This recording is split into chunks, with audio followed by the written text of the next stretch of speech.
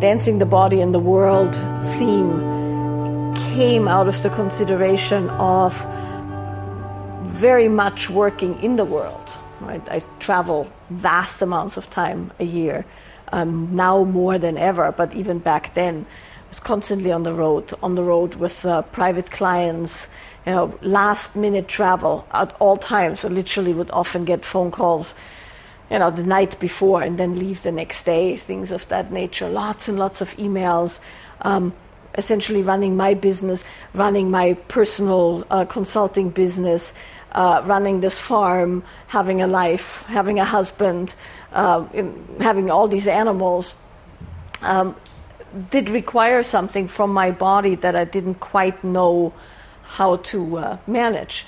And so I learned all of these things that I'm now using through trial and error, and also through pretty much burning myself out at some point. There was an extra element. It was all fine and it could all be handled. And then my previous teaching partner, the guy I taught with before Steve, died tragically in an accident. And then there went my adrenals. And, a lot of other things. Very deep grief and very interesting shifts in the way I'd look at things in the context of, that whole experience. So the being in the world in a woman's body is essentially a consideration of what's quote unquote natural and what's quote unquote unnatural. And so I'm saying this natural and unnatural as in it's of course all natural because we're doing it. There's no artificial part about us doing it. But there are things that are more innate to a woman's body, and then there are things that are not quite so innate to a woman's body. And so the basic human disposition of a woman's body is reproduction. It doesn't matter if you had children or not, or planning on having children or not. As a species, that's really all that matters. Right? Is you procreate, so you grant survival of the species. You do what needs to be done so that can happen, meaning you eat, you hunt, you provide food, shelter, clothing, whatever you require, so the species can roll forward. Everything else that's come after that, man's search for meaning and happiness, blah, blah, blah, comes after, right? Those are other layers of existence that exists up to spiritual realization. But where we all start and where we're all exactly the same is we're meant to procreate. And our bodies are built to procreate.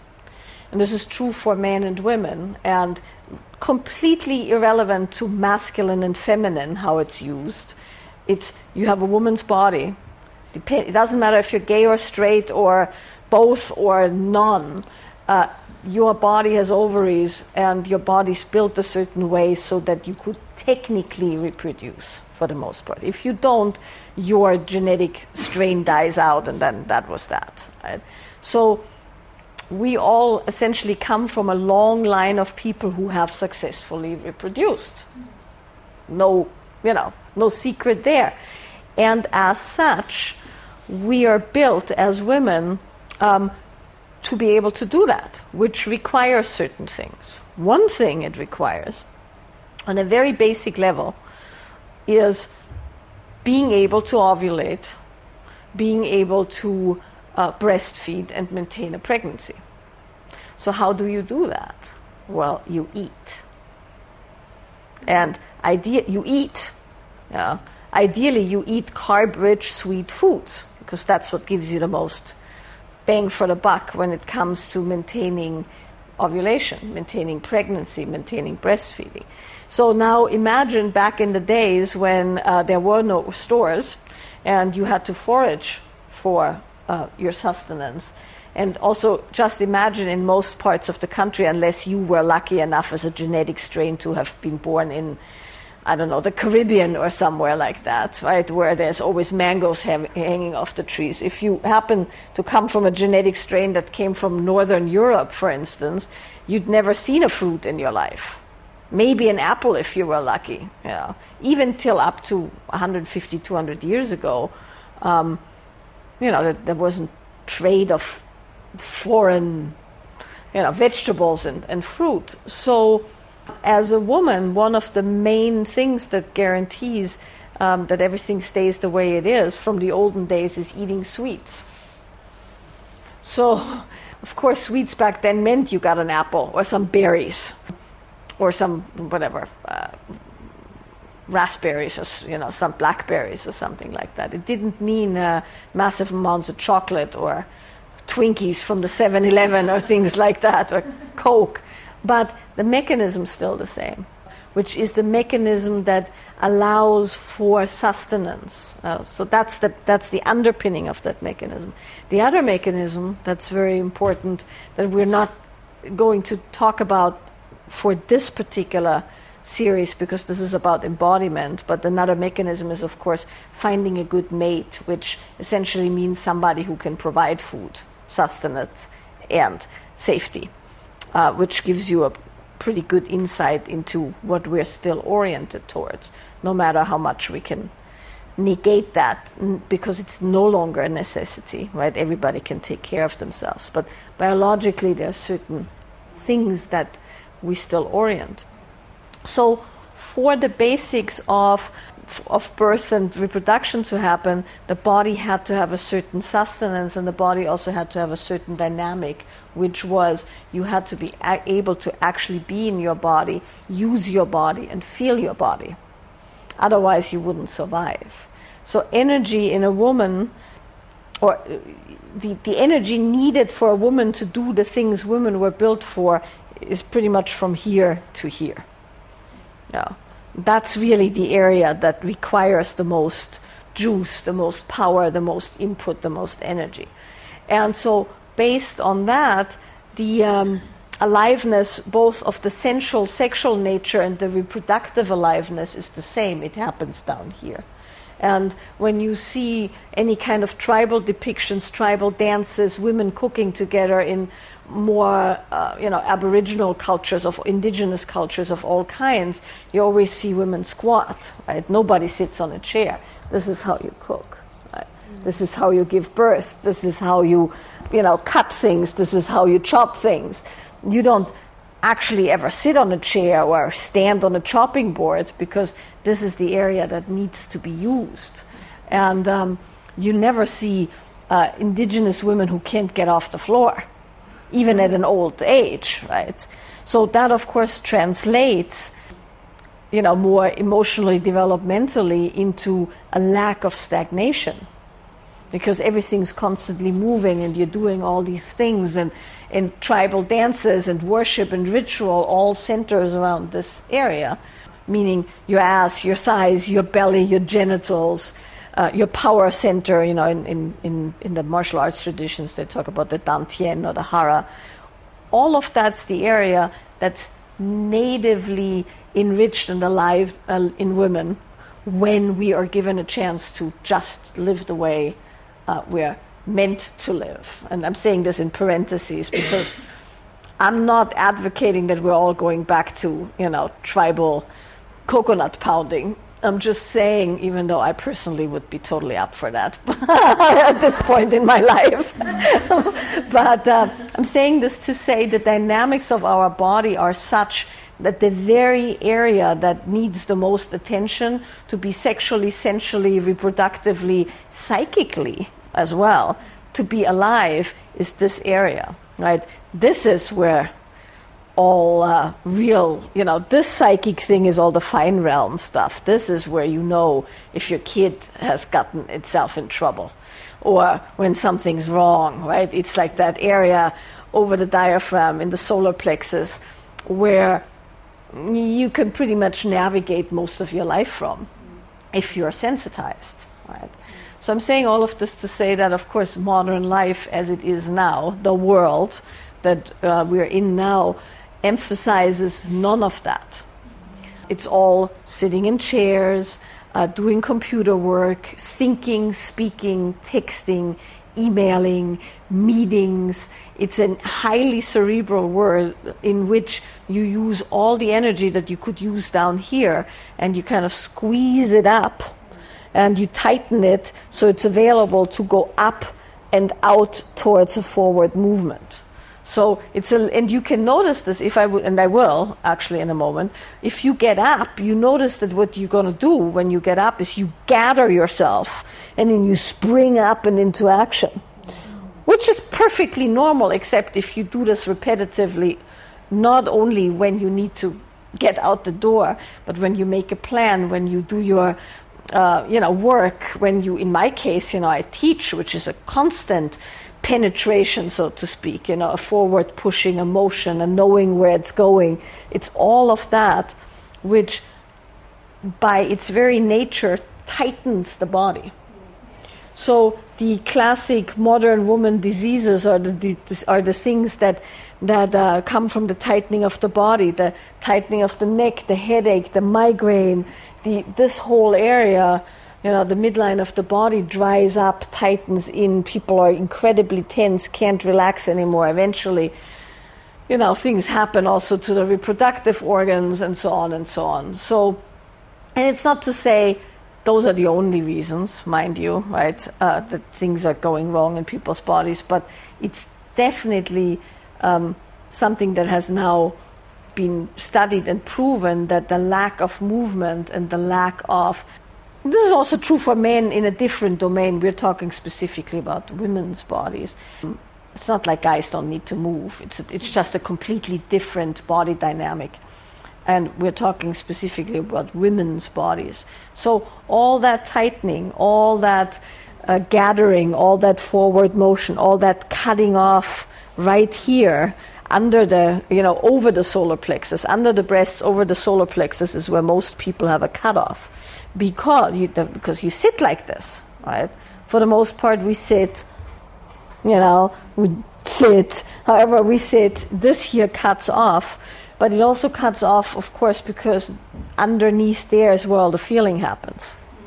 So when you have to perform a job, you can't just feel whatever you're feeling and expressing it freely, unless you're an actress, perhaps. But then, that's not true either, because you have to perform whatever function that particular emotion means. But very few people and very few women have the luxury of freely expressing their emotions as they rise in a workplace.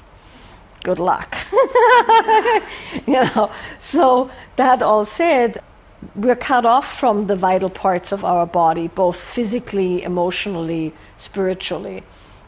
And that cut off makes it so that a lot of the energetics are not being processed, both the energetics of emotion and the energetics of, lymph, waste product, digestion, menstruation, all of those things. To me personally, it's all the same. I don't make a big, distinction. What's somatic, to me is what's somatic. That could be a combination of actual physical things, mental things, spiritual things, emotional things. But this is the area we should concern ourselves with, from the, under the breasts down to the knees, so to speak. And it's the area that gets the least airtime and play. You have other considerations. Other considerations are trauma, so things that have happened to you, both physical trauma, accidents, being beaten, having had unpleasant experiences, all of in the body, surgeries, things like that. So physical trauma to the body, which of course causes the body's traumatic response. Emotional trauma, sexual trauma, the trauma of living a life, right? So even if you had a perfectly fine upbringing, by the time you are 30 or so, or even 25 at this point, bless you. So by the time you are 25, you've accumulated enough instances of having witnessed and seen and experienced and processed rather unpleasant things, even if it's just your relationships, that there's an accumulation of things that you don't want to feel. So then come the coping mechanisms, right? The coping mechanisms kick in, and these coping mechanisms make it such that you can actually function really well without ever having to really deal with it. partly because you can't deal with it for whatever reason. It's not the right time, you're not equipped, it's too painful, you'd lose your shit if you would actually, consider it. You don't want to deal with it, you're not even aware it's an issue. All of those are possible, right? And then you have something like you were talking about, a natural disaster, where personal well-being is no longer a priority at all. It's just about somehow the collective surviving. That's a whole other layer of not dealing with certain things. So all of that said, these are all the reasons why we typically are not fully feeling and alive and expressed in our bodies, to various degrees, right? And that's not necessarily to say that one has to be constantly expressed and alive and full in all these areas. These are just the considerations when you notice that you're stuck, when you notice that you have certain coping mechanisms that no longer serve, when you notice that your sexual relational interactions are less full, satisfying, or filled with sexual spark as you want them to be. When you notice your body drying up or certain things starting to go, these are the considerations that we look at, right? Is what's happening here, so to speak, right? So that said, I'm just going to mention this very briefly. This is not a trauma workshop, so I'm just mentioning this as it pertains to what we did this morning and continue to do. When we are exposed to actual or perceived threat, because the body makes no difference. So you talking about some horrible thing that happened to your friend, and oh my God, isn't this? And then she got this, and then this happened. Your body produces the exact same, neurotransmitter responses, adrenaline, everything else, as if it actually happened. So being stuck on the freeway, going somewhere and having a massive spike of adrenaline because, oh my God, I'm late, I'm that kind of a thing is as dangerous to the nervous system as the actual thing happening. And so most of our threats these days are not actual threats. Very few people are in this part of the world are endangered, or in this workshop, let's say, because there's people endangered all the time, but not many people in here experience danger to their life on a daily basis. Most people in here experience adrenaline spikes of that nature on a daily basis, right? And that particular thing results in either fight, right, which is high adrenaline, ready to go and attack it, flight, high adrenaline, get the fuck out of here as fast as one can, which mostly you can't because it's not a real threat, and it usually often has to do with your job or your relationship, so you get anxiety. So there's all these things that happen because it's not actual threat, right? It's not like the saber-toothed tiger shows up. We all run for the gate, we close the gate, and then it's like, whoosh, right? And then it's done. There is no action in a lot of these threats. So both the fight and the flight response never get completely lived out. So what mostly happens these days is what one could call coping, which is a freeze mechanism. So a freeze mechanism is you hunker down. Depending on your disposition, you either go up and out or you go down and you're like a toad. Right? That's a disposition thing. It has to do with your breath and how the body is structured. But it's like, I'm not moving. There's nothing happening. I'm fine. Or the other one is like, oh, I'm fine. It's all okay. Bang! You hurt yourself. You have bruises all over because you can't feel your body. In this here, you can't feel your body either, but this looks kind of calm. And a lot of people who do this look like, they got it all handled. While internally it's like, but of course somebody who goes up and out, it's easier to see because they're all over the place. And, you go like, whoa, calm down, right? But the calm one has the same thing in the freeze mechanism.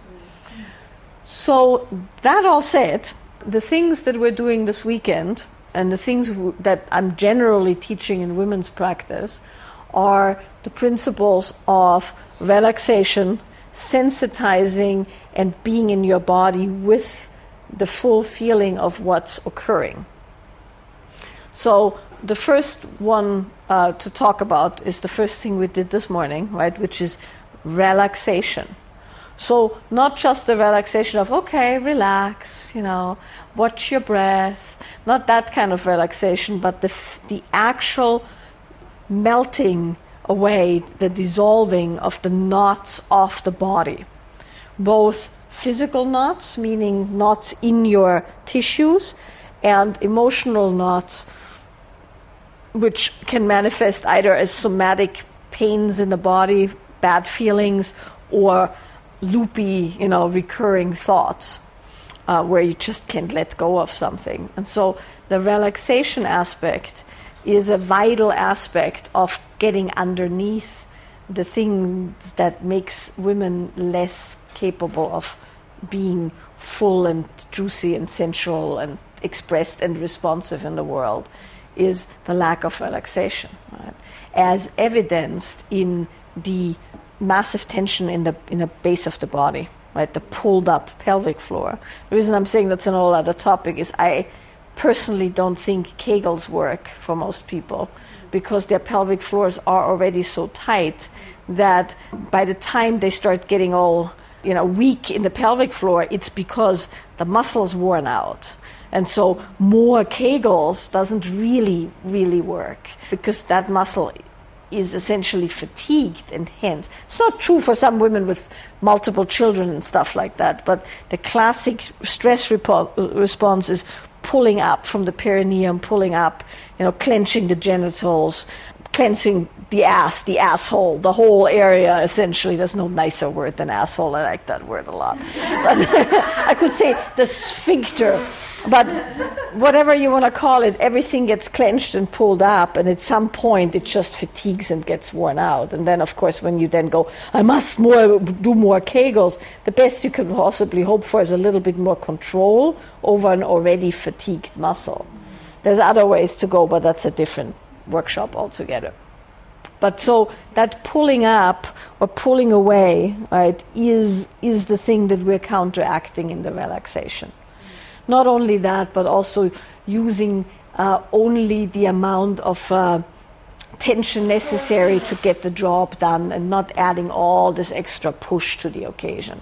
So relaxation is the first principle, and then of course relaxation allows you to become sensitive to both the aspects of your body that you're dealing with, right? You can suddenly feel that something aches. I'm sure you've all had that, where you think you're perfectly fine and you go, it happens to me sometimes after a flight. I'm like, oh, this wasn't bad. Then I go to the chiropractor and I lay down on the table, and in the 3 or 4 minutes it takes her to heat up that stuff she uses she does a laser thing. I'm like, oh, this all hurts like crazy, right? You suddenly realize how much pain you were in, but you couldn't really feel it because everything else was so loud. So once you have enough relaxation, you can actually listen to the signals of your body. But so essentially the sensitizing to what's happening in your body, what's happening in another person's body, what's happening around you, what's happening in the biggest picture, can only happen when you can feel yourself. Because all feeling of one human comes through the feeling organs of that human. You can't feel another person if you don't know what's happening here. That's just projection at that point, right? So how we really feel other people is we feel our own body in response to their body. We feel our own emotion in response to their emotion. And that particular feedback mechanism gets disrupted if you can't be sensitive. And then, of course, if you're not sensitive to what's happening, how are you going to be responsive to what's happening? And that's both true internally. Like, for instance, how can you say no when you don't know that somebody just trespassed on you? And it takes you like 3 days till you go, oh shit, that guy really violated me. Right? And then, of course, you say something and the guy says, well, why didn't you say something? Right? And you go, well, I didn't know. Well, that can be a deadly mistake. right? In the wild, that would be a deadly mistake, right?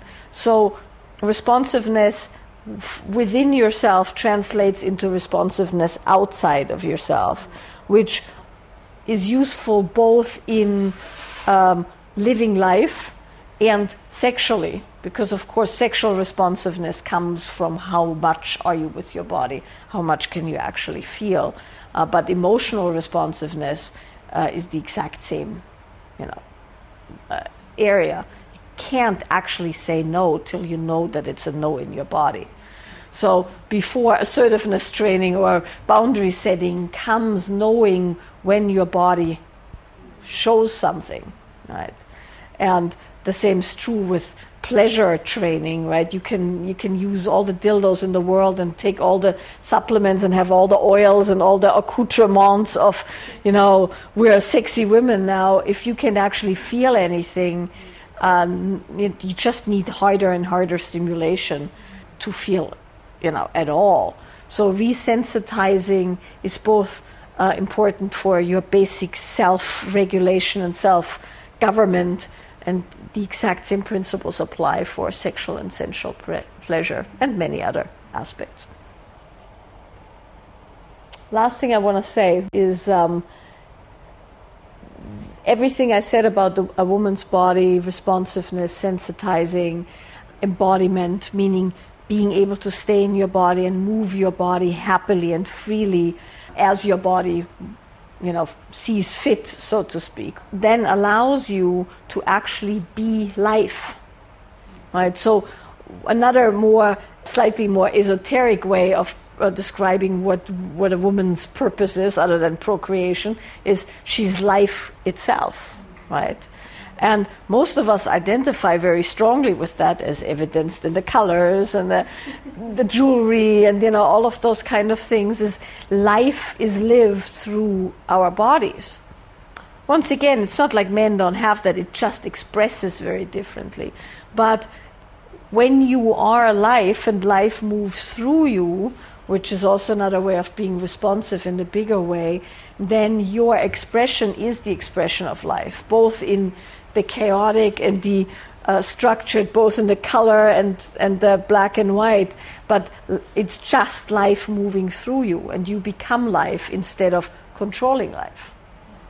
Right? This is where we come into the whole masculine and feminine discussion, right? Where people then say, well, the masculine controls life, the feminine is the chaos of life. And that's true, and we have both. But as women, we are life givers, regardless of your sexual orientation, regardless if you like to get fucked or want to fuck, right? Your body's disposition is one of giving life, of giving food, of giving sustenance. In the olden days, you would also give death, because you'd kill the chicken so you could feed your family. I mean, we've disconnected from all of that, but you're essentially the birther and destroyer. And when you look at Hindu mythology, for instance, right, there's lots of archetypal depictions of that life giver, life taker, in all her forms, right, from the very, very beautiful Shri Devi Lalita to Kali, and everything in between, Durga as the wife, and Lakshmi as the abundance, and so on and so on. So that aspect of being life itself can't be lived, which is our birthright, really, truly our birthright, is to be life itself, when you have to control how life flows. So the cutting off of all of this is a cutting off of life itself in a certain way. And there's no surrender possible, both sexually, spiritually, and as being life, when this is all shut down. And the last thing I want to say about that is that one of the most important things in everything that I've just said is that it's the resistance to how life happens that causes the huge suffering, right? You can't do anything about how life happens. There's no way about that. Whole religions have been made around, First Noble Truth. Life is suffering. But the suffering piece is the piece where you resist, The loss of energy that we experience for the most part is, and why there's so much fatigue and all of those kind of things, is the resistance. It's not the thing happening in itself, because responsively that would move through you, you'd have the experience, it would be gone. It's the, no, don't want this, oh, this is not right, oh, I'm late, oh, I don't want to eat this, and that's the tension that we all have in our bodies that keep us from feeling, because it's a constant battle with wanting to control life while life wants to just flow through us. And that makes for this really not so fun tension in most women, where one part of us wants to just be life and the other part of us wants to make sure that we really fuck life well, right? All the while, somehow hoping that some guy will come and take over the fucking, so to speak, meaning the directing and guiding and penetrating, while we would happily surrender, except that our whole body, mind, and every muscle in our body is trained to constantly, not do that. So everything I've just said translates into the ability to actually be open to life coming through us, both in the form of pleasure, in the form of a relationship, in the form of children, in the form of creativity, in the form of money, however you want to slice it.